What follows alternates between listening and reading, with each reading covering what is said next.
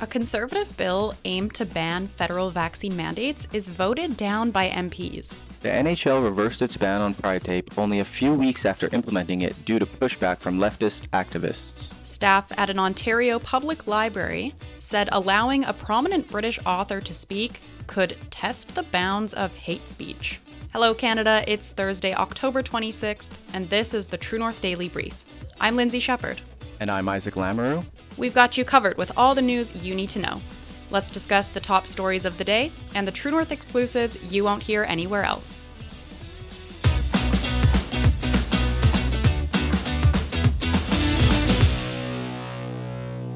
A bill aimed at preventing the federal government from imposing COVID vaccine mandates for employment or travel in Canada was voted down in the House of Commons Wednesday. The private member's bill, championed by Conservative leader Pierre Poilievre, dubbed the Prevention of Government-Imposed Vaccination Mandates Act, or Bill C-278, faced stiff opposition from Liberal and NDP MPs. The bill received 114 votes in favour and 205 against, with all Liberal, NDP, and Bloc MPs voting against it. The bill sought to amend the Financial Administration Act, the Canada Labour Code, and several other laws to prohibit the federal government from imposing vaccination mandates in the future. It would have ensured that individuals could not be compelled to receive a COVID vaccine as a condition of employment in the federal public administration or as part of their involvement with other federally regulated undertakings. Additionally, the bill aimed to prevent regulations under the Aeronautics Act, Railway Safety Act, and Canada Shipping Act 2001 from barring individuals from boarding aircraft, trains, or vessels solely based on their vaccination status. Over 1 million unvaccinated Canadians were barred from traveling via plane, train, or crossing the border prior to the Liberals lifting the mandates last year. Isaac, do you think the government wants Canadians to forget about the draconian lockdowns during COVID? And will they ever attempt to invoke similar measures to what we saw during COVID? Well, Lindsay, I think the government, specifically the federal government, would love for Canadians to forget about the draconian lockdowns during COVID. I believe that many Canadians think the government overreached with the mandates that they imposed. I wish I could say that they would not attempt to invoke similar measures again, but if that were the case, then why would they be voting down this bill? I think that if the bill was passed in the House, then that might speak to the parties owning up to their mistakes. The exclusion faced by non-vaccinated people during the lockdowns was a level of discrimination that I have not yet seen in my lifetime in Canada. Knowing what we know now with the harmful side effects encountered by many with the vaccine, I believe that lots of people would be more cautious if similar mandates were imposed in the future. And I think that this could cause a division in society unlike we've ever seen before.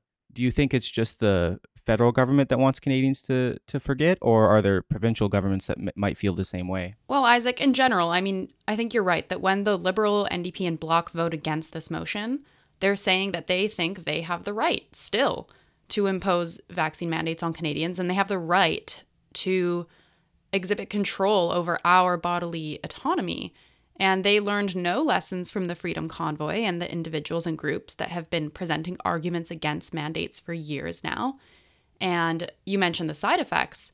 Right, so they've learned nothing from the vaccine injuries and the youth cardiovascular problems that we're seeing. It would have been nice to have some reassurance that the mandates of 2021 and 2022 won't happen again.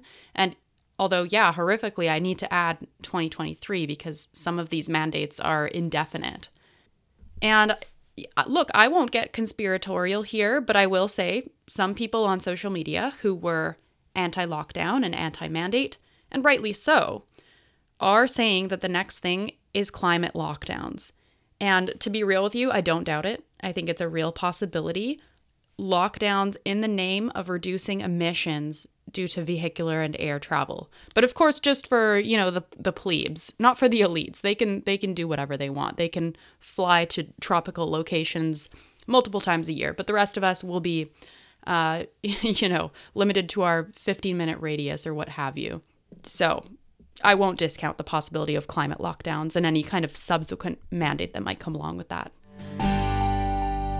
The NHL announced the reversal of its ban on Pride Tape only a few weeks after implementing it due to pushback from activists. This decision was made after consultations with the Players Union, the NHL Player Inclusion Coalition, and other stakeholders. The original ban, established earlier in October, prohibited players from using rainbow-colored pride tape during on-ice activities, including games, practices, and warm-ups. The reversal comes only a few days after Arizona Coyotes defenseman Travis Dermott used the then-banned pride tape on the shaft of his stick during the game. Dermott has not yet heard from the league about whether he will face reprimand. He said that he felt his message portrayed in the one game was enough and did not plan to continue wearing pride tape in the near future. Many leftist activist groups also stood up against the NHL's pride ban. Prior to the NHL reversing its ban, Egale Canada, a government-funded trans rights organization, critiqued the league, saying, "The NHL has decided to side with the voices of anti-2SLGBTQI hate." Lindsay, do you think it's just a matter of time before the NHL reverses its ban on rainbow-themed jerseys as well? As always, if you give the woke mob an inch, they'll take a mile. Right, so if pride jerseys are reintroduced, we may see a repeat of last season when some players sat out from wearing the pride jerseys during the warm-ups. This was largely for religious reasons, but also some Russian players within the NHL didn't want to wear the rainbow pride jerseys because in their homeland, there are laws against promoting LGBT causes in public, so the Russian players feared any kind of consequence for wearing the rainbow jerseys. And I think the problem arises with something like the pride flag, is that people get really rabid about it. And if you have these pride nights and some players choose not to wear the pride jersey, then immediately there's a witch hunt to find out who's not wearing it and why. So, immediately it becomes about ideological conformity rather than just supporting the cause. So what exactly is the purpose of the rainbow-themed jerseys and sticks? Does the NHL think there will be an uptake of LGBTQ players suddenly, or is this just virtue signaling at its worst?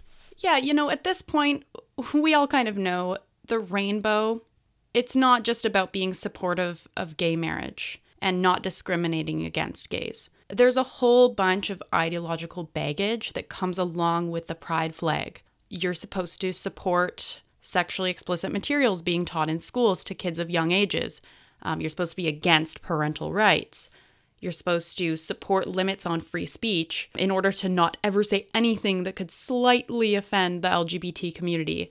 And you're also kind of expected to think that, heterosexual marriage is so outdated and uncool, and a husband and wife is the base unit in society. That sucks. So, all that is to say, the pride flag is more so a symbol of leftist causes and adherence to their causes than just being about gay rights. Yeah, and I'm curious. Obviously, Travis Dermott was the first player and the only player, in fact, to openly stand out against the NHL by wearing pride tape on his stick.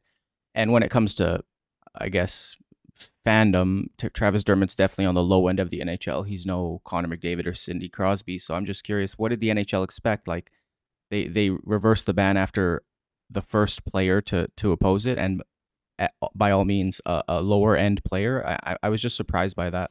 Maybe they were waiting for someone like him to come along that they could kind of make a hero out of, because they did want to reverse it already. I'll be honest, I don't follow hockey, so your insight is useful on that point. But yeah, maybe they just wanted to let him be the hero. Staff at an Ontario public library accused a prominent British author of leaning, quote, far right and nearing hate speech in internal deliberations about whether to allow her to give a talk at a library venue. The Society for Academic Freedom and Scholarship, a Canada-based group dedicated to free speech and academic freedom, attempted to book a theatre at the London Public Library in London, Ontario, for a talk by Joanna Williams, but was barred from doing so. The library told the group the booking violated its policies on workplace and sexual harassment and would pose a risk of property damage or personal injury if allowed. The library refused to explain how, even when event organizers pointed out that Williams' events had never had such issues. In internal emails obtained by True North under Freedom of Information laws, it's clear that library management took issue with Williams' body of work. The booking request was quickly elevated to the library CEO, Michael Ciccone. Ciccone wrote in an email, quote, she's definitely controversial and would draw protests and attention. She's considered a TERF and leans far right without totally going there. As previously reported by True North, the day after Williams' talk was to take place, the library allowed a booking by Palestinian comedian Amr Zar, whose past comments include explicit support for violence and designated terrorist groups. You can read Andrew Lawton's exclusive at www.tnc.news. Isaac, the left seems to accuse anything and anyone that challenges their opinions as being far right. Does this accusation have any meaning anymore? Well, Lindsay, I don't think it does have much meaning anymore. When I used to think of far-right groups, the first thing that came to mind was Nazis. Now it seems that left-wing medias use this term broadly to label almost anyone who oppose their views. If you challenge mainstream media or ideologies on anything, you may be labeled as far-right. Whenever I see the term far-right in a mainstream media article these days, for example, it doesn't stand out to me at all. It's almost an expectation. Maybe they like using this blanket term so freely because it gets them more clicks. Who's to say? Yeah, and if you read Andrew's article, you'll see that Todd Kyle, the head of the Brampton Library, in these emails that were obtained through the Freedom of Information laws, this head of the Brampton Library replied to Ciccone and suggested that the Society for Academic Freedom and Scholarship was attempting to secure the venue as a test. So they can't even fathom a world where people want to openly explore ideas. It just has to be some sort of test to see if the libraries will allow them to speak or not.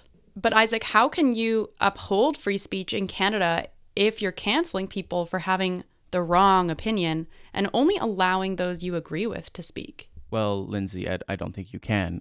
Upholding free speech in Canada involves protecting the rights of every individual to express their opinion, even if those opinions are unpopular or challenge prevailing norms. It's a delicate balance to strike between free speech and preventing harm or inciting violence. Even still, recently we've seen some people openly supporting terrorist groups in the streets with little repercussion. If you're going to allow that, then it has to go both ways. For example, protest against, say, the federal government would certainly not be of concern. If they're going to allow protests that support terrorist groups, you can't have it both ways. You can't say you support free speech and allow people to speak out against anything they want until it's something you personally disagree with, and then you take action against them. I believe that free speech is one of democracy's most important rights and freedoms, and it should be protected at all costs. Yeah, and when you look at the emails, when the library officials are talking about this Palestinian comedian, Amr Zar, who was supporting violence and terrorist groups, they are concerned about possibly violating the performer's charter rights, when that was just simply never a concern for Joanna Williams. So it is so selective, isn't it? But that's not even new to us. But if anything, what I take from this is people who are dedicated to truth-seeking and open inquiry, we need our own spaces. We can't rely on having open inquiry on university campuses, which is just abominable. We can't rely on libraries now. So I can really only conclude that we need private businesses to form and give us some speaker cafes. I think we've seen initiatives like this in Britain, but we need it here. That's it for today, folks. Don't forget to check in at www.tnc.news throughout the day for all the news you need to know. Plus, the Andrew Lawton Show will be live today at 1 p.m. Eastern, and Ratioed with Harrison Faulkner will be live at 6:30 p.m. Eastern. Thanks for tuning in. Don't forget to share our work with your friends and neighbors. And if you're able, please consider supporting independent media at donate.tnc.news. Bye!